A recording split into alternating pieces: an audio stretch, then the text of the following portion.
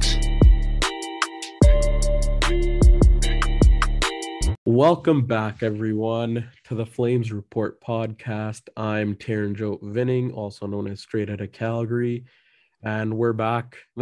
Took us a while, but we've finally mustered up the courage and found the time to record a podcast episode. And I'm here with my co-host Harkirat. How are you doing, Harkirat? I'm well.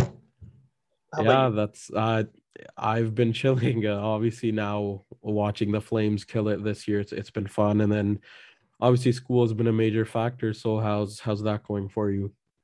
Yeah, school's been tough here, going back in person on campus, but Yeah, yeah, it's going. yep. Enjoying it, but it's also a tough transition because going from on cat like in person and then to online and now back, it's kind of weird. But hey, we'll take it. Taking the chaos and running with it.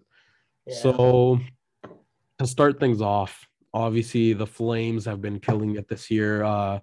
35, 15, and 7 year round, a plus 61 goal differential, which is amazing. And then obviously we saw that win last night against Tampa Bay, back-to-back Stanley Cup champions. They won 5-1. Obviously the big game from Johnny Gaudreau, he got the Hattie.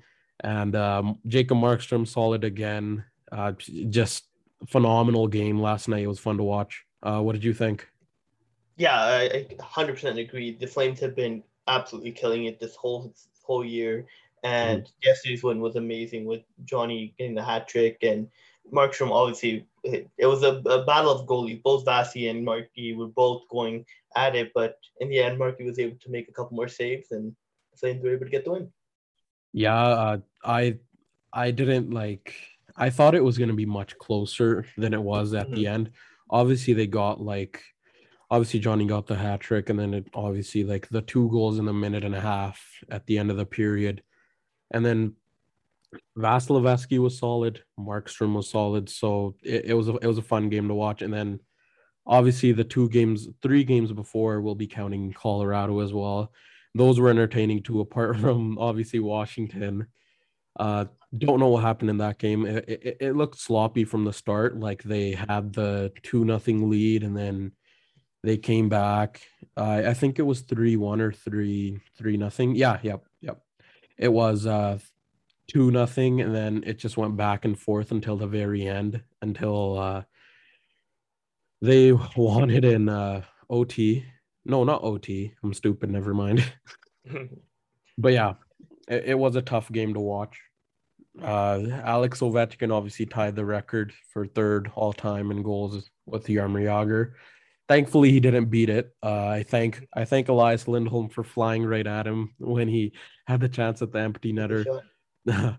Yeah, so I thought he wouldn't score against the Oilers on Wednesday, but the team up north held him out, and then yeah, obviously the game on Monday was the best game of the week so far because obviously every time you beat the Oilers, that's obviously a fun game to watch. People thought it was boring. You get that in a tight game like that. Obviously, there wasn't the fireworks that we've been accustomed to in the past Battle of Alberta's, but it was a close game till the very end. Obviously, the one goal that the Oilers got shouldn't have even been a goal because they went off the ref. That was a fluke goal, and it Yeah, was hard to watch that one. You think like as seeing previous Flames, you'd see that one goal at the fluke, they may come off and stop playing as well as they had been, yeah. but no, I counted to Daryl Sutter. He kept them in the game, and they were able to freak out the win.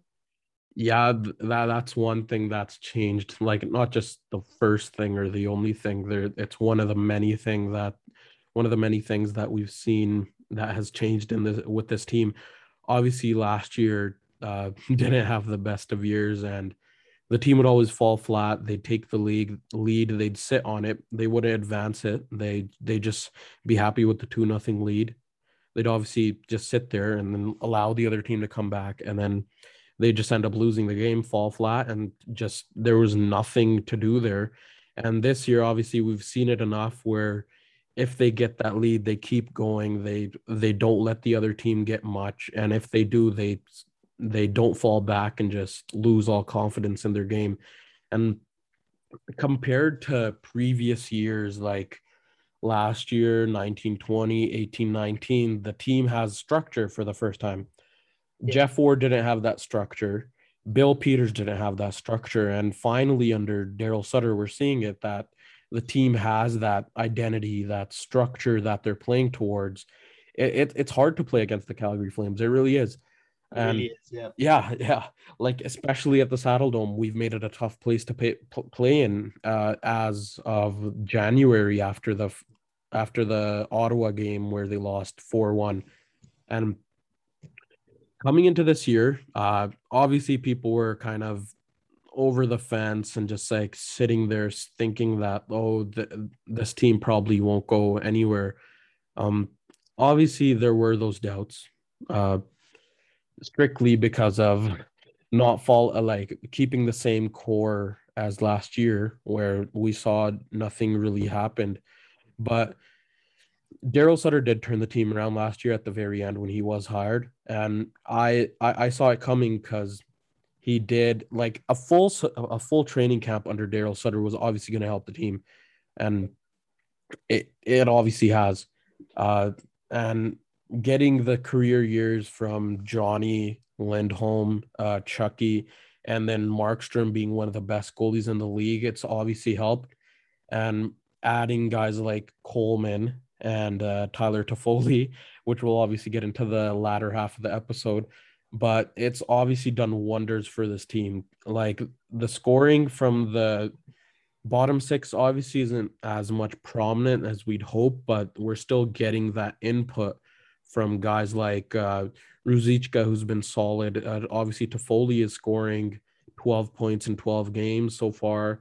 And yeah, what are your thoughts? Like, just give me a rundown, Harkirat. Yeah, honestly, these players have been playing everyone pretty much on this team is having career years. I remember in yesterday's game they showed the six defensemen, and I believe out of 4 to 6 have already hit career like highest points per Yeah. in their season, and I think two of them, I think it was Hannafin and the other one I can't remember, but you get the point that our defensemen are pushing up and helping the rush, which we did not see last year, and Mhm. they're getting engaged in the play. And then obviously you got the career years from Johnny Lindholm and Kachuk, with that liners playing complete like amazing hockey, like two-way hockey. It's not like Mhm. in 1819 we saw with Just one Bill, sided. Mhm. yeah, under Bill Peters, it was more rush hockey. You were able to, Yeah. with the speed and that quick attack, you were able to score the goals. But Mhm. I think it's a completely different system under Joe Sutter with him, and he's taught them, I guess, or revamped their hockey to play that more two-way game, but not give away that offensive ability for defense. It's more they're playing that two-way game, and uh, even you're getting that. Depth coming off of like especially a second line too that's been playing crazy. We haven't had that like second line after you put Kachuk on that top line with Lindholm and Johnny. There wasn't that much of power, offensive power coming from our Mhm. second, third, and fourth line. But you got Backlund, Coleman, and Mangiapane usually together, Mhm. being able to play that two-way hockey as well. And you're also getting some depth from guys like Zizka, like Luci's had a couple of very good games. You know, Monahan, maybe not. Monahan, Yeah. Dubé have been struggling a bit here, but they've shown a couple games here that they've been able to produce a little bit. You know, you got that trade for Tyler Toffoli, which we'll get into. Overall, the team's just been playing amazing, and on the backs of guys like Markstrom and Dan Villar, who've played out of their mind in most games. They're Yeah. Definitely. good tandem to work on, where you got the big starter with Markstrom, and Mhm. then you got the young guy with Dan Villar, and you've seen Markstrom in between plays when Markstrom's on the bench, he'll go over to Dan and they'll talk. He's properly mentoring the kid, Mhm. and it's really working. Yeah, and especially for Vladar being so young and he's already in the league, obviously coming for like the words coming from Markstrom are huge to him because he is one of the better goalies in the league at like top five. I will say he's top five. Um, he's been phenomenal. Like the first year, it did take him some time to get adjusted to the flame system and stuff like that. Obviously, Going through two coaches didn't help much. But the bounce back season for Markey has been amazing, and it's been fun to watch. I've been on the Markey train since the very start. I actually like the deal. People were like, it's 6 million for 6 years. What are they doing? Yeah. They could have spent money on a forward or like even Tanev. Like people were like, I'll be the first one to say I wasn't really the happiest when Chris Tanev was signed to that, just because of his injury history and stuff like that. But he's proved me wrong on many occasions. But getting back to Markstrom mentoring Vladar and just taking the reins as one of the leaders in the locker room. I remember they were talking about it in the intermission yesterday about how Markstrom is one of the leaders in the locker room. He may not raise his voice as much, but when he does, the guys in the locker room do listen, and they think of him very highly. And obviously Markstrom is one of the bigger pieces, earning some of the top dollar in the league and on the team right now. But obviously this team has been phenomenal this year. It's just been fun to watch, especially after the disaster year last year. And it's been phenomenal. And obviously Johnny Gaudreau, the man, the myth, the legend, yeah. He's fourth on the list for points in the whole league at the moment. He's just under Connor McDavid, Leon Draisaitl, and Jonathan Huberdeau. He's 2 points back of Leon Draisaitl. And in 57 games, he has 77 points, and he's still killing it, still going off. Fourth in the league in points, as I said. 26 goals, 51 assists, 51 of those points are 5v5 points, and that's first in the league. 64 of those points are primary points, first in the league. And when Johnny Gaudreau is on the ice at 5v5, the Flames are up 68-25. The dude's been killing it this year. What are your thoughts on Johnny Hockey this year, Harkira? Yeah, Johnny Hockey, he's amazing. We've seen it before. It's not like this is like a full breakout season. It's nothing new. It's just now the league's taking notice. Like the other day in the press conference with Daryl, I think it was Eric Francis. Yep. He asked Daryl, is Johnny Gaudreau a star now? And Daryl's like, he's been a star. I've always said he's a star. It's just you reporters, the media has been saying the whole team's not going to work under this Daryl Sutter system. But Daryl came back and hit the media and saying that he's always been a star. I've always said he's a star. And I do believe, like, Johnny Gaudreau, this is some of the best hockey we've ever seen him play. And I believe, like, that line is just amazing. That top line, you said those. One of the best in the league. One of the best in the league. Yeah, definitely top three in the league in terms of a forward trio. They're definitely top three in the league. Yeah, when they're going. It's like, and there's barely any games where like you see Johnny Gaudreau off the stats sheet. He's been amazing these more than half the season, and hopefully he most likely he'll continue with this pace, and we'll see about the heart. Yeah, and for those Harkey referenced the clip about Daryl Sutter. Obviously, Daryl going into the hiring of Daryl Sutter, people were like, Johnny Gaudreau's not going to succeed under Daryl Sutter. He's not fit for his system, this and that.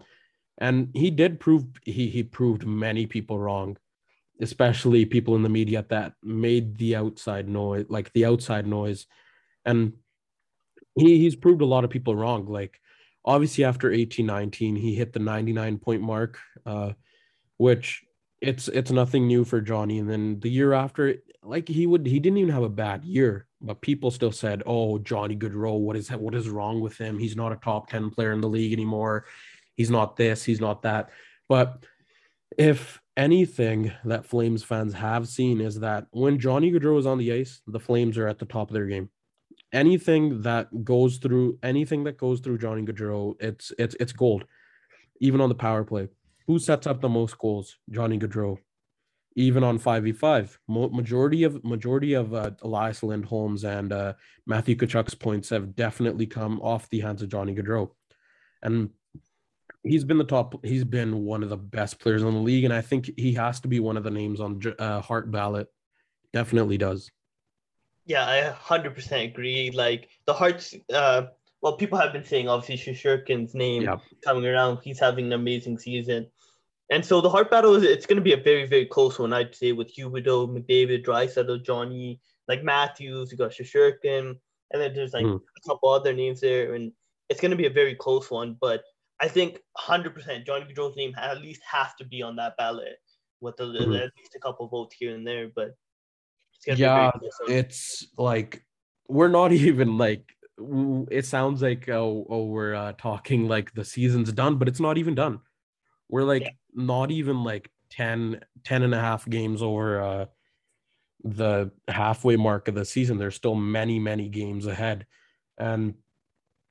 And the race is just very, very close at the moment because Johnny right now he sits 2 points back of Leon Draisaitl, who has 79 points, and then on top of him is Connor McDavid with just two more, and then Jonathan Huberdeau at number one with 82.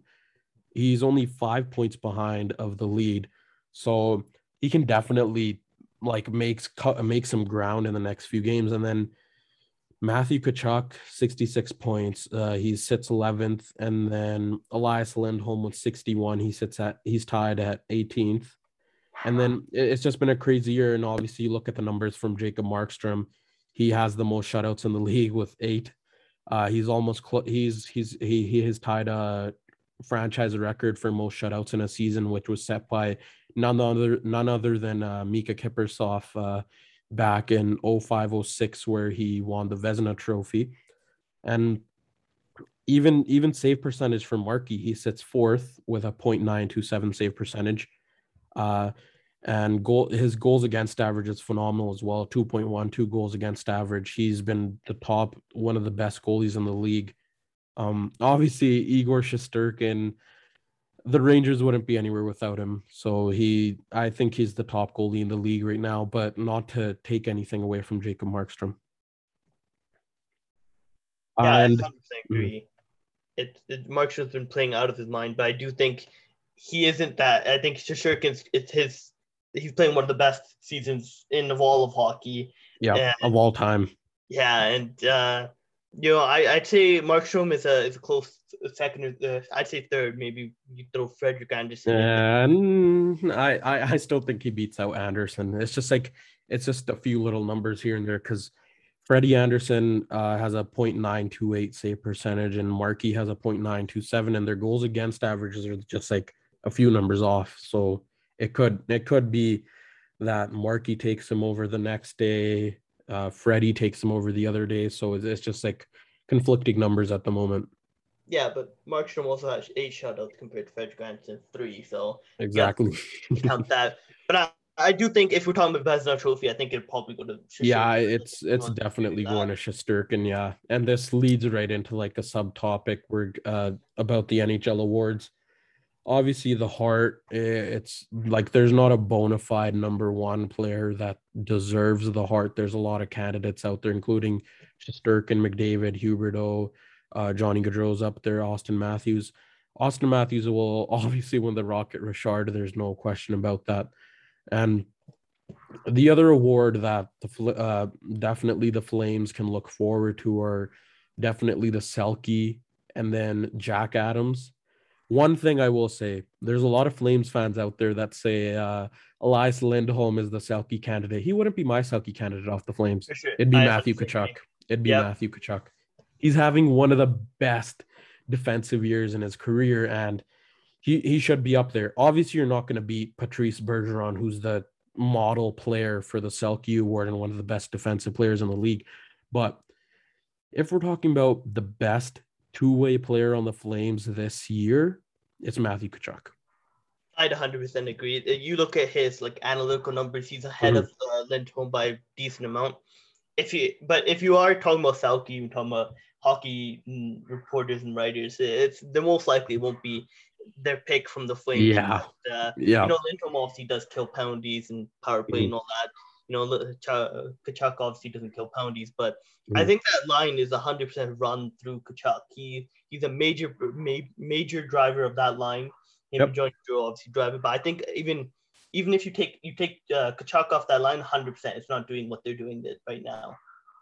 I mean, yeah, to an extent, but there's also the point that, like, obviously the media does have a sort of a bias against Matthew Tkachuk just based off of what's happened in the past with obviously the off the track stuff, which still lives rent free in Oilers fans' minds. They still call him a turtle even 2 years after the incident happened. And then obviously just other conflicting stuff that media members don't really like about Tkachuk. So it's just like a bias towards him, but we won't really get into that. And obviously the other award that Flames fans and the Flames can look forward to is obviously the Jack Adams for best coach of the year. Just real quick, I want to go back to the Selke for just 1 second here. Yeah. I pulled up the plus minus stats. I know no one likes the plus minus stats, but talking about Hockey Writers here, and this is what they use. If you look at the top 5, you look at there's 3 forwards in it. The top forward is Lars Lindholm with 45. Second is Johnny Gaudreau with 44, and 5th is Matthew Tkachuk with 36. Number 3 and 4 are Taves and Ekblad, who are both defensemen. So the top 3 forwards are all the Flames' top line, and that just tells best line in the league. Dominant they've been. Obviously, no one likes the plus minus stat. It's a horrible stat, but you have to use it, and in this case, it does help. Especially if it helps push an agenda. So it helps. It helps, and obviously we're talking about the Jack Adams for Coach of the Year. Daryl Sutter is definitely in the discussion. He took one of the worst teams last year in the league to being a top 5 statistically in the league, to take them to one of the best teams in the league at the moment. And he definitely deserves his flowers for that. And also there are other coaches in the league that are in the running for the Jack Adams, but Daryl Sutter, man, what a guy. What a guy. Yeah, he's really helped this team, and they're like pretty much top 5 defensive stats, offensive stats, like goaltending stats. Pretty much, I think everything except like finishing or something like that, they're pretty much top 5. And this team is obviously hurt with finishing, but we've added a couple of guys, but we'll see what the Jack Adams. I think it's a toss of a coin. It could go to literally anyone because Hockey Writers again. Yeah, there's also like, I mean, we do have a slight bias, but if we're thinking of best coaches in the league, I think, like, if you look at the top 5 teams in the league right now, it's like number 1, it's Colorado. Carolina is 2nd. Florida is 3rd. Tampa is 4th. Toronto is 5th.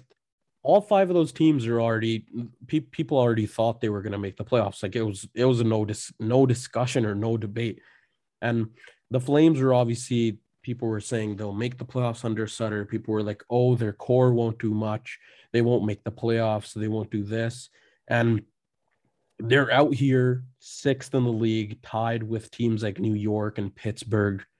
And they have the best point percentage of those teams. And they're just 3 points back of Tampa at the moment, 2 behind Toronto, and they're leading the Pacific at the moment, which people thought Vegas was going to win. But even though Vegas does have those injuries, like Mark Stone's out and they still have Robin Lehner out, a lot of people didn't think the Flames would win the division. People thought they'd barely be a wild card team or like 2nd or 3rd. But right now, they're the best team in the Pacific Division and the 2nd best in the Western Conference. And it's not like it's like 1 or 2 points. It's a crazy amount of points. Let me just check right here. But yeah, it's a 5-point lead on LA for 2nd, and then a 7-point lead on Vegas. And the Flames have 2 games in hand on both of those teams at the moment.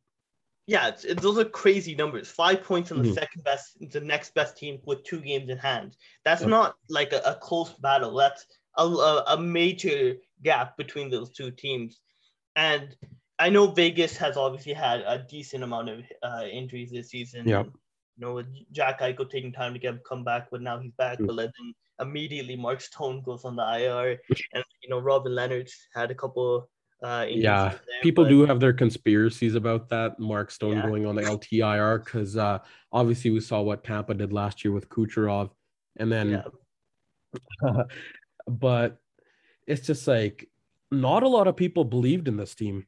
There wasn't a lot of confidence in this team. People thought it was going to be another year of boring hockey, the Flames being mediocre again, and Daryl Sutter hockey's boring, but obviously the team is just getting noticed. And we're 57 games into the season for the Flames, and they're just getting noticed out there.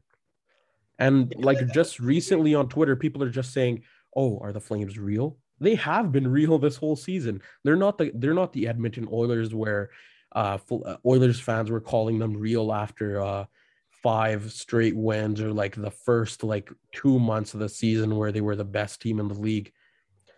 It's just like, where have all of these people been that are just believing in the Flames? They weren't there. They didn't believe in this team. They didn't think this team would be top tier, and now they're all like punching a wall that this team is a top 10 team in the league. Yeah, 100% agree. They just, it's crazy how people have just started to notice the Flames but this team has been a very very good team the whole season, and they are playing some really really good hockey right now. Mm-hmm. And definitely playing good. It obviously has like the minuses and like the little flaws that people will point out time and time again. And so that leads into our next little subtopic of this segment. Most disappointing and most surprising players from us so far this season. I'll start things off. Most disappointing player for me is obviously Dylan Dubé. Dylan Dubé, going into this season, obviously he got the 3-year extension done in August, which was our last episode. Ironically, the last one we recorded was talking about the Dylan Dubé extension, and going into this season, obviously there were some really good expectations on Dylan Dubé, and people thought he was going to do good. Especially I did as well, and a lot of people out there as well, because he had 2 good years. 1920, he was very good. That was his breakout year in the playoffs, especially. And then last year was pretty solid as well. But then this year, it's really taken a downfall for his game. You can see him on the ice. It doesn't really look like he has that confidence in himself and confidence in his shot, because at times he usually passes up on those clear shots and he just passes it off, which it's really, I mean, it's not really that big of a concern for someone his age, but it is concerning because we saw it with guys like uh we've seen it around the league where players that are very young, if they start losing confidence in their game, they either end up being role players or not as good as expected. Obviously, if you look at a big prime example, we're not going to compare them to because they were drafted in different rounds, but another major player that we can relate to is Sam Bennett. He didn't meet those expectations with the Flames, and as soon as he gets traded, he kills it. But it's just like too many expectations and just the buzz around a player on the team. It's just, I'm not really saying it's a bad thing, but especially for a guy like Dylan Dubé, I really think it does go into your head. Like, now there's a lot of talk on Twitter about that line. Obviously, Lucic, Monahan, and Dubé now, which is the new line. But I don't know, man. I had some huge expectations for Dylan Dubé going into the season. So, what are your who is your disappointing player of the year, Harkirat? Yeah, you went with Dubé. I had to go with Sean Monahan, and right now it's through 57 games, 22 points and 8 goals, and 13 of those have come on the power play. So 5 on 5, he barely has anything, and Sean Monahan, used to be this amazing top line center. He's my favorite player. Exactly, yeah. Bona fide 20, 30 goal scorer. He was amazing, but it's just injury trouble, and it's just, I guess, the organization 100% did not handle the injury properly. They had him play through horrible, and like he was. I remember there was that quote. I believe it was Johnny Gaudreau. He was like, or maybe it was Sean Monahan. Someone said that he would go down for a face-off, and the back would just lock in and take him. Yep. Yeah. And I remember that last year when he did get injured. There was definitely like at the end of the year there was conversations about him not just like he used to drag like on a road trip that Johnny laid out on a road trip to Vancouver last year. He was dragging himself while walking to the rink. That's how bad the hip injury was. And for someone as young as Sean Monahan to have a hip injury this early on in your career, it's a concern. It really is, yeah. Like the amount of surgeries he's had in the past few years, obviously the many wrist surgeries, like in 18-19, he was playing through 3 wrist injuries. And then I remember a quote where he used to take painkiller injections just to play through the pain of those injuries, which, like, as much as a player is a warrior for playing through injuries, but if it's hurting your team and not helping out the player, you should definitely shut him down. 100%. And, last season, there wasn't very much hopes for the Flames going into the playoffs. Yeah. We were, at some points, a bubble team, but most of the time it was the team knew they weren't going to make it to the playoffs. They should have just, told Monahan to take the rest and get healthy and come back to the next season. And with just the organization just didn't do that. They made him play throughout the full season. Yeah, and that's 100% hurt his growth, and it's really as the numbers show, it's really declined his game. But it's something I'm not sure what the organization has to do to either get Monahan going, or maybe I guess you could. That $6 million cap hit is not helping. Yeah, with big contracts coming up, and especially like he wasn't even injured like mid-season. He was injured after the 6th game of the season, and he played like many more games for the season. Like if you look at his numbers last year, they weren't at that level that we expect Sean Monahan to be at, and it's a concern. Like obviously for me, he was one of my favorite players to watch ever since he came into the league, and it's upsetting to see his downfall. It really is, because like even now looking at his playing through that injury last year, let's just say the reports are true. If he was injured into the 6th game of the season, he only missed 6 games last year. He played 50 games. And it's just like, there are answers as to what went wrong, but I think if anything should happen down the road, it's that like the path for Sean Monahan on this team is becoming very small, and it's looking like he won't be a Calgary Flame after this season. Yeah, I 100% agree. It looks like Monahan's time Calgary Flames come to end, especially because that $6 million contract and the players we got to get re-signed in the offseason year. Yeah, and leading right into that, the most surprising players, obviously for me, it's going to be none other than not just one player. It's that third D pairing, Nikita Zadorov and Erik Goodbranson. Coming into the year, I was like, come on, what's going on? Like, especially when Valimaki was sent down, and then Erik Goodbranson and Nikita Zadorov became a pairing after knowing what type of players and the seasons they've had before joining the Flames. It wasn't even just me. There were many people around the Flames fan base that were like, this thing isn't going to work out. Like, it just wasn't. Like, even I jumped the gun. Obviously, I've jumped it many times, but in preseason, the first preseason game against the Oilers, I was like, I will be upset if Erik Goodbranson is playing 15 plus minutes for 30 games in the season. Yeah. And obviously he's definitely doing that. And he's killing it. And Nikita Zadorov, obviously they gave up that third round pick. I think it was a third. Yep, it was a third for Nikita Zadorov. And honestly, I was like, what is this team doing? They have the pieces. They had Connor Mackey, they had Yuso Valimaki as well, but they've honestly shattered my expectations for them, and they've run with it. Yeah, they really have. They've been an amazing. Like I 100% agree with you. I did not think that would have been. When they were put together, I didn't think that would be a good pairing. I was worried of them playing above guys like Yeah. Connor Mackey, obviously, playing above Yusuf Al Mackey.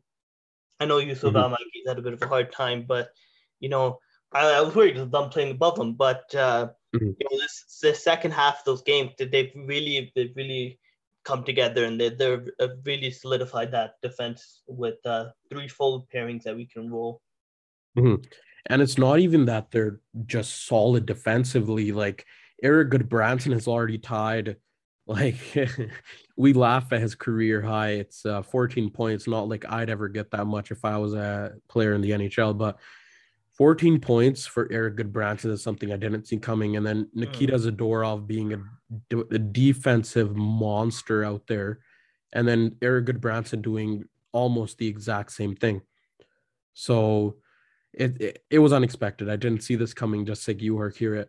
But wow, Eric Goodbranson and Nikita Zadorov. Like obviously, they will have off games here and there, like we saw in against Washington, where Nikita Zadorov had 3 penalties. But they've been solid year round. So, who's your most surprising player this year, Harkirat? Yeah, and so I have to choose another defenseman. I had to choose Rasmus Anderson. And Yep. you know how good Rasmus Anderson is. Like the year before last, we saw him. He came in, Mm, and then after I believe halfway through the season, he signed that contract with for yeah. uh, 4.5 million, Six I years, believe. four. Yeah. Yeah, and so we saw that. But then last season we came in, and Rasmus Anderson was one of the worst defensemen on that deep D line, and Mm, I guess it really helps with him and Hannafin. They've solidified that top pairing. And yep. Rasmus Anderson right now has 35 points through 57 games, 33 That's goal a assists. Yeah, and like I put out a tweet just a few months ago where he already beat his career high in points and in like not even half of the games. Mm-hmm. He has been playing amazing. He's on that top power play unit, and Yep. he plays all situations for Flame, penalty kill, power play, 5-on-5, 5-on-4, all of it. And he's really been one of the factors that you say Johnny Gaudreau, you say Lars Lindholm, those guys. But I think without that pairing of Hannafin and Rasmus Henderson Yep. playing well, that defense core, it was worrying to see. Like we saw what Anderson did last year, and he really was struggling. And then you look at the defense core, there wasn't very much on there. So the emergence Mhm. of Oliver Showington again, and he's been playing amazing. And you got Yep. and the Hannafin Anderson, and then Chile and Tanev pairing, they've really solidified. And like you said, the door of Gabranson, that defense has really solidified three pairings that they can completely roll out and play pretty much all situations. And yeah, like even one of the concerns going into this season was the D core without Captain Mark Giordano, who's now a part of the Seattle Kraken. Um, Obviously with Geo leaving, someone had to step in, and that guy's, to your point, that guy has been Rasmus Anderson. Yeah, And then 100%. now the emergence of Shillington with Chris Tanev, which obviously is amazing because Tanev did that with Noah Hannafin last year, and now he's doing it with Oliver Shillington. He did that with Quinn Hughes when he was a part of the Vancouver Canucks. But yeah, to your point, Rasmus Anderson has been the best defenseman for the Flames this year, without a doubt. Yeah. Now, on to obviously the biggest event of the NHL year is the trade deadline, which we didn't, I mean, we did have last year, but I was just going to say we didn't. I was going to be like, whoa, whoa, whoa. But obviously, the trade deadline, the Flames aren't really out on any name, like out yet, acquiring pieces. Obviously, after the big trade with Tyler Toffoli from Montreal. People thought the Flames were going to be out, but I do think the Flames will acquire a slight minor piece, like maybe a defenseman or like a depth forward, which would be ideal. But based on cap hit and stuff like that, that it would be interesting to see what the Flames do at the trade deadline. So let's get right into it. So Harkira, what's the cap hit looking like at the moment for the Calgary Flames? Cap space, sorry. Today, right now, we have $174,000 worth of cap space, but because of some math, you can get deadline cap space of 870,000 if you accrue cap space. So right now we have less than $1 million, which is not a lot of money. Ideal. But. Yeah, and then obviously just like the math stuff out there. Ryan Pike came out with a tweet today saying that if the Flames were to send Adam Ruzicka to the AHL and waive or reassign Brett Ritchie to the AHL, they could add $2.6 million in cap hit on deadline day. Which I think if they do that, it'd be solid because they'd be easily be able to acquire two pieces at the trade deadline with that cap space. Yeah, and it's a good decent amount of money, but then you'd also have to lose a key piece of this roster. Right? Yeah. Adam Ruzicka. Brett Ritchie is not playing. Hasn't played for a couple games here. But Adam Ruzicka has been playing some good minutes. Right now he's on a line with Mangiapane and Tyler Toffoli. And they've been playing some really, really good hockey. So I'm not sure if the Flames would do this move just to get that cap space. But right now, it's 10 days away, the trade deadline. So maybe the Flames give Ruzicka a couple of days off, send him down to the AHL. Maybe play a game or two then and recall him up after deadline. But the cap would have to work in recalling him as well. But they're very tight on cap space. Yes, they really are. Like, if they do end up acquiring pieces, it's going to be tight going down the road as well, especially with bigger contracts up, which we will get into. But some of the deadline targets that I think the Flames will look at, like right now for defensemen, one of them would definitely have to be Calvin DeHaan. His name has been thrown out ever since like January to late December. So I think if the Flames were to acquire him, I don't really know why they would to begin with, because our D-core is pretty much set. Only reason we'd be acquiring a defenseman in the first place at this point of the season is if someone goes down with an injury. But yeah, what's his cap hit looking like, Harkira? So Kevin DeHaan, his cap hit right now, he's with Chicago Blackhawks. He has a cap hit of $4.55 million, but the remaining cap hit is 1.114, and he's on the final year of his deal right now. Yeah, and then the second name is obviously Robert Haig. He's playing with the Buffalo Sabres at the moment. He had a good he had some good seasons with the Philadelphia Flyers, but it just hasn't been going that well for him. But I think if the Flames were to acquire him, it'd strictly be just for an extra body. And he is another slightly decent defensive forward, but again, there's not much out there if you want depth defensemen. And it has been said that if the Flames were to make a move at the trade deadline, it'd be at the last minute or the last remaining minutes of the trade deadline, where they'd gauge the market, look at what's left, and then pull the trigger. So what's his cap hit looking like? Yeah, for him, so his cap hit's 1.6 million, but the remaining cap hit it's only 392,000. So it's doable with what we have right now. Like I said, he's 27 and he's on the last year of his deal. And then The next name, Flame. If you've been following the Flames for the last couple of years, it's obviously a familiar name around the city. Not really the city, but this team. Brett Kulak. Obviously, he was on the Flames. He was a part of the Flames system for quite a long time, and the Flames did develop him, and he did play a couple of games with the Flames. The Flames did trade him to the Montreal Canadiens on October 1st, 2018. The Flames got back Rinat Valiev and Matt Tarmina. And the other way went Brett Kulak. And two of those, the two players that the Flames got back aren't even a part of the Flames organization anymore, or even playing in North America at the moment. So what's his cap hit looking like? Yeah, so his cap hit is 1.85 million for the season, and then remaining is 4.53. Sorry, 453,000. I was gonna be like 4.53. Yeah, sorry. Again, he's on the last year of his deal. That's pretty important. I'd Yeah. say if the Flames were to acquire a guy, it has to be some UFA player on the last year of his deal. And just touch on his play style. He can input on the offensive side of things, and he is quite solid defensively.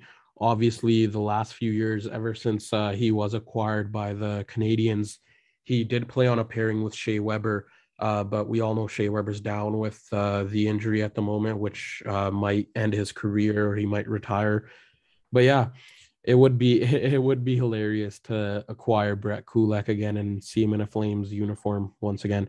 And then the other name is obviously Travis Dermott. Travis Dermott after has been rumored to be on the move after the Leafs acquired Ilya Lyubushkin. He hasn't been the greatest of players for the Maple Leafs, and he's quite often than not playing for the Leafs at the moment. And in 42 games this year, he only has 5 points, and he has been struggling. His career high in points is 17 in 2018 and 19 with the Maple Leafs, but it hasn't been an easy transition for him coming into the NHL from the AHL. So they are looking to move him. So and the Flames have, I do think the Flames will be in on him, or they have poked in to see what his market's looking like or what the Maple Leafs want for him. So that would be an interesting name to see what happens down the road in the next few weeks. So what's his cap hit looking like, Harkirat?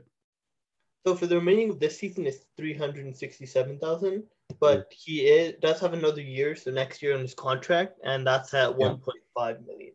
So they'd have to figure out a way to fit that in with the unsigned players on this team going into next season. Yeah, which it isn't ideal with the amount of contracts we have to sign next year. I mean, this offseason. And then a shot in the dark. Recently, Rasmus Ristolainen was signed to an extension by the Philadelphia Flyers. 5 years, 5.5 million, which is weird because he's not that good. But the shot in the dark player that the Flames could acquire, being a defenseman, I think it'd be Travis Sanheim. Darren Dreger came out with a report after the Ristolainen extension came through. He said some are wondering if Ristolainen's extension opens the door to a Travis Sanheim trade either before the deadline or in the offseason. He would be high on some teams' list as he is still fairly young. He's a left shot defenseman, and his cap hit isn't a lot either. I mean, it is for some teams, but if you're looking for a solid defenseman, it's 4.675. And I think if the Flames were to randomly out of the blue just make a trade for Travis Sanheim, it'd be cool to see. Strictly just because he did play in Calgary with the Calgary Hitmen in the WHL, so that'd be cool to see him back in Calgary again. But just cap hit wise, what does his cap hit look like for the remaining seasons on his deal, Harkirat? Yeah, so for this season it's 1.1 million, and then as you said, it's 4.67 for next season. So he signed for next season as well. But Mhm. after that, he will be a UFA, so won't be under team control. So Mhm. it'd be an interesting move for the Flames to make. They'd have to move out some money, at least for this one, I would think. Maybe someone like Sean Monahan, who makes a bit more than him, clear up some more cap space for next season. Mhm. But it just makes it harder for it to sign the core pieces of this team going into next season. Yeah, and so that's it for the pieces that I think the Flames could acquire from the defenseman side of things. But now going into forwards, obviously the Flames got their biggest piece ever under Brad Treliving being. I I just got things mixed up. I was like, whoa, just looking at the list. Yeah, Tyler Toffoli, dude's been killing it ever since he became a part of the Calgary Flames. So one of the names, Calle Yarncroke. He's a solid bottom six center. So I think that'd be a cool name for the Flames to acquire. It has been thrown around on Flames Twitter, and he was very good with the Nashville Predators, and now with the Seattle Kraken, he's not doing that bad either. So what's his cap hit looking like, Harkirat? Yeah, so for this season it's at $490,000, and then Mhm. for so that's the end of his. Sorry, he's UFA after this season, but Mhm. the actual cap hit is $2 million. Yeah. But he is 30 years old, so a bit getting on the older side. But he'd be a good bottom six forward for us, I Yeah, feel.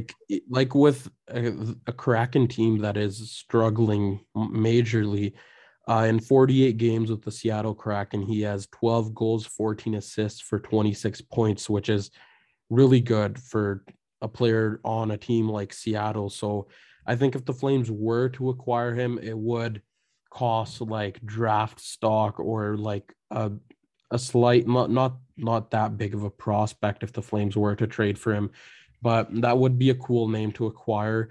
Um, and then the other name on the list, it'd be another shot in the dark like Travis Sanheim. It'd be Jake DeBrusk. Obviously, he needs a change of scenery. He hasn't had the best couple of years in Boston as of late, and he did ask out for a trade, and it would cost a lot to begin with. The rumors of what the trade package would look like is like multiple picks and like a prospect, like 2 or 3 picks, and then a prospect, which I don't think the Flames would do. But anyways, just throwing a name out there. What's his cap hit like, Hercule? For sure. So he's on the last year of his deal Mm-hmm. with a cap hit of 3.675 million, And he's but an the remaining RFA. cap hit is yeah. So his Mm-hmm. expiry status is RFA, but the remaining cap is his 900,000. So maybe a move the Flames could make. Mm-hmm. But then again, it cost way too much, and considering how cap strapped the Flames are going into the trade deadline and going into off season, it's not another move that I don't think the Flames can afford to make. Yeah, Mm. I do think it'd be a interesting one. They'd have to, I believe, move out some cap space to be able to bring him in. Mm-hmm. And then obviously the biggest piece that the Flames acquired under Daryl Sutter through a mid-season trade being Tyler Toffoli. Uh, first things first, what a trade from GM Brad Treliving as he finally pulls the trigger on a big name piece during the season. Um, the day that it happened, it was weird because we saw the reports from Darren Dreger and then obviously Elliot Friedman, and then obviously the trade package came out. The trade was fairly extensive. I mean, being Tyler Toffoli, being a player like Tyler Toffoli, obviously you have to give that much up, and it was a very solid trade. Um, the Flames gave up a a 2022 first round pick, which is top 10 protected, which I don't know why that condition's in there because the Flames aren't gonna fall that low. And then a 2024 fifth round pick, forward Tyler Pitlick and prospect Emil Heineman, he was acquired in the Sam Bennett trade last year. So a fairly decent trade. Obviously, dumping the Tyler Pitlick contract didn't work out with the Flames, and Emil Heineman, which is like a B minus prospect with the Flames in the system that we have. And then obviously the first round pick being the biggest piece of the trade. But considering the type of player that Toffoli is, that was going to be a piece. So first things first, what do you think of the trade, Harkirat, so far? Honestly, I really like this trade. I remember the morning that the trade happened, there was reports that talks between the Flames and Montreal were heating up. Mm-hmm. And I remember thinking, oh, okay, so we're going to have Ben Sherratt. We're going to go, yeah, first of all, I thought Ben Sherratt, when it came out, it was Tyler Toffoli. I was like, okay, Yeah. we're going one of our top prospects are going the other way. Someone like Jacob Pelletier, Conor Zary, Matt Coronado, someone like that. Yeah. But surprisingly, the biggest thing was the first round pick. But I thought Montreal probably could have got something more out of this trade. But the first round pick, this season would have been a hopefully a very, very late pick in the first round. And, the prospect we got out of the Bennett trade, he wasn't anything one of our top prospects, and I really like the value we got for Tyler Toffoli there. Yeah, and in 12 games since that trade, he has 12 points, point per game pace, 7 goals and 5 assists. Obviously, he got the first goal as a Flame in his first game, which I was at. The dome was rocking. Tyler Toffoli chants were out. Honestly, that was the best thing I've seen at the Saddle Dome in a while, especially over the last few years where the Flames haven't been at the top of their game. But wow, Brad Treliving finally pulls the trigger, like I said, and then Tyler Toffoli, who's been an absolute stud with the team so far. And the fact that he has 2 more years left of his deal, which you don't really see a trade like that that the Flames haven't made in a while. Obviously, he has some term, 2 years left. He's not a rental player, obviously. So a solid deal for the Flames and something that a lot of people didn't see coming. And then obviously there were reports that why it took so long to come through the pipeline was the Flames wanted to include Ben Sherratt in the deal, which is scary, but thankfully Ben Sherratt isn't a thing anymore, even though they are poking in on him. It would have been weird to see Ben Sherratt a part of the deal, and then it would have cost much more.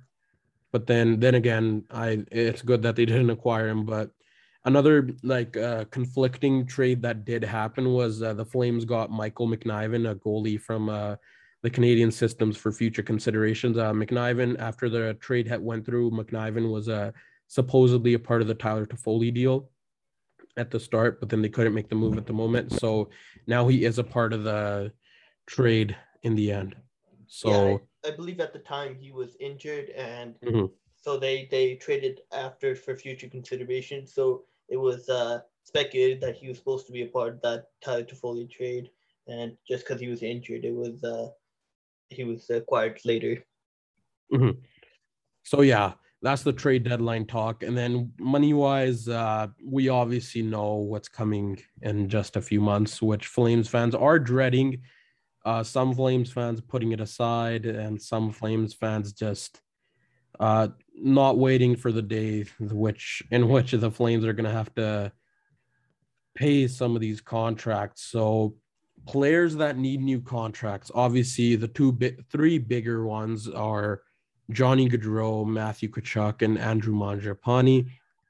And after that, it's Oliver Kylington, who's an RFA. Matthew Tkachuk is an RFA. Mangiapane is an RFA. And then Adam Ruzicka, who's also an RFA. Eric Goodbranson, Nikita Zadorov, both of them being UFAs. And then Matthew Phillips, who's also an RFA. And then the bigger name on this list, Johnny Gaudreau, who's obviously a unrestricted free agent. So something a lot of Flames fans are dreading. So what do you think Johnny Gaudreau's contract's going to look like, Harkirat? Yeah, it's going to be a big one, given the way he's played these last couple of years, and especially this year being his contract year, and he's playing amazing, fourth in points in the entire league right now. Um, I'd honestly say at 9 million at least. Yeah, It's gonna be a it's hefty one. and like there was a article today from one of the staff writers for the NHL. Obviously, the Flames don't like Brad Treliving and the Flames. They've been quiet from the first day that negotiations could have started last year. And then Brad reiterated that things are going to remain quiet, that they're going to, I mean, they aren't leaving it till like after the season ends, but they're strictly focusing on hockey. And Johnny did say that going into the year. But again, like you said, the contract is going to be a huge one. Johnny's in for a huge payday. It's obvious the Flames do want to sign him to a long-term deal, which I think Johnny wants as well, like his family as well. They love the city. So I think it'd be like 7 years, around 9 to 9.5 million.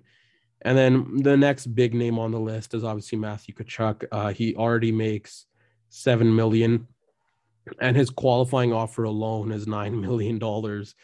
So obviously they're going to have to up it up a bit, bring the offer to like a little bit more than the just $9 million qualifying offer.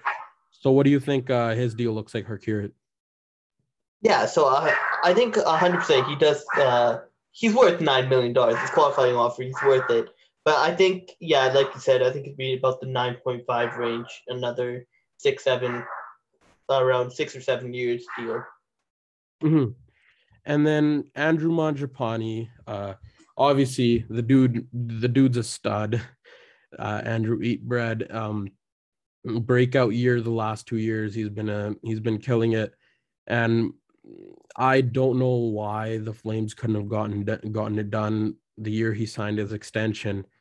They waited a little to give him his money, which obviously the dude earned it, and then now they've essentially shot themselves in the foot with Johnny Gaudreau's contract up and Matthew Tkachuk's contract up, and now Andrew Mangiapane, who is in for a bigger payday than his last contract. So it's not going to be a fun one to see, because coming down, there's a lot of other names like that we went through. Like there's obviously Oliver Shillington on the list as well, but Andrew Mangiapane being one of the bigger one, like the top three names on this list. I think he like I said, he's in for a payday. I think the deal could look like 3 to 4 years, around 3 to 3.5 or 3.5 to 4. Like even his GM did reiterate that a player like Mangiapane, obviously the Flames not really having success as of late. Obviously, you'd want to win a cup. Anyone would, like, that's what you do in the NHL. And then you're looking forward to win a Stanley Cup. And then there were those comments and people were freaking out. But what else? What else is the agent gonna say? So, what are your predictions for the contract, Harkirat? I think for Mangiapane, he's thinking more than 3, 3.5. I Mm, was thinking more 4 to 5 million.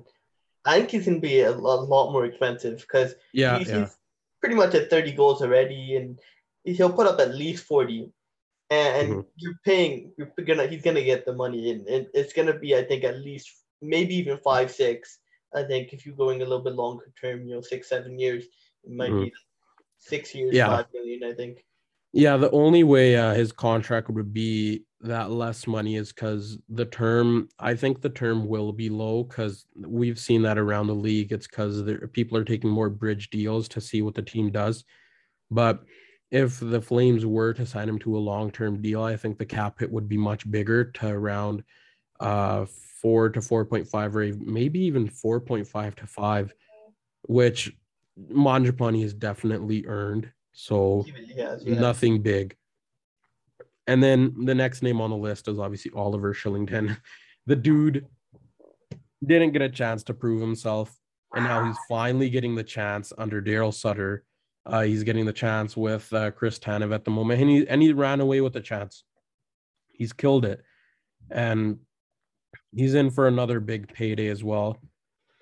So my prediction for his deal would be around 4 to 5 years, or 3 to 4 years at around 3 to 3.5, or maybe even 3.75. And then what do you think? What do you think his deal is going to look like, Harkirat? Yeah, I think around that cap hit, 3.5 to 4 million is a good number there, and maybe I agree, 3 to 4 years would be a good place Year for term him. range. Yep. Yeah. Mm-hmm. And then obviously the other names on the list, Eric Goodbranson, Nikita Zadorov. They're obviously going to ask for another pay raise as well. But then the other two younger names on the list, Adam Ruzicka. I think Adam Ruzicka will get a slight raise in his deal at the moment. Obviously now he's on the main roster at the moment. Absolutely killing. Not. I mean, he is solid at the moment. And then his deal at the moment, it's a regular ELC. It's the final year of his entry level contract. He's only getting paid 800K. So his new deal would be looking at around maybe 1 million to like 1.2 million, not much. Yeah. And then obviously Matthew Phillips, he's been killing it in the AHL. It's nothing new. A lot of people have said that he should be getting a chance instead of guys like Brett Ritchie and Brad Richardson, which honestly should be the case because he has earned it. He's been a career top goal scorer in the AHL at the moment, and he's on his entry level deal as no, he's actually he signed a year deal last year, 1 year deal, 750K. RFA again, but then he's honestly, it's just weird because I don't really think with the system the Flames have that he'll be given a proper chance with the team, but it'll be fun to see what he does. So his pay raise would be around 2 years at around 925, or like 3 years at around 1, maybe somewhere around that range. What do you think, Harkirat? Yeah, 100% agree. He's not going to be making, I think, more than $1 million without playing in the NHL. And I think, 2 years is good for the player and the team. It probably gives a chance for Matthew Phillips. The next 2 years, you really do hope he'll be able to, get a spot in the NHL roster. And I do think he's a good player. You've seen what he's doing down in the AHL. And I think he should deserve a chance to get up, but I don't think he'll maybe in the playoffs or deeper in the season, if we get some injuries, he might be able to solidify a spot in the NHL roster. Mm-hmm. And then, yeah, that's pretty much it for the players that need new contracts. Obviously, it's not going to be a fun one looking forward to with guys like Johnny Gaudreau, Matthew Tkachuk, and Andrew Mangiapane looking for paydays. And then, yeah, just a great year so far, and happy to be back recording a couple of this episode. So, yeah, how'd you feel about being back into the mix of things again, Harkirat? Yeah, it's really been a while since we've but yeah, it's fun. Like to be back. Yeah, just been busy, but we'll definitely record a couple more podcasts down the road. So yeah, that's episode number 6 of the Flames Report podcast. I'm Taryn Joe Vinning, and with me is Harkirat. So thank you guys for joining us. Yeah.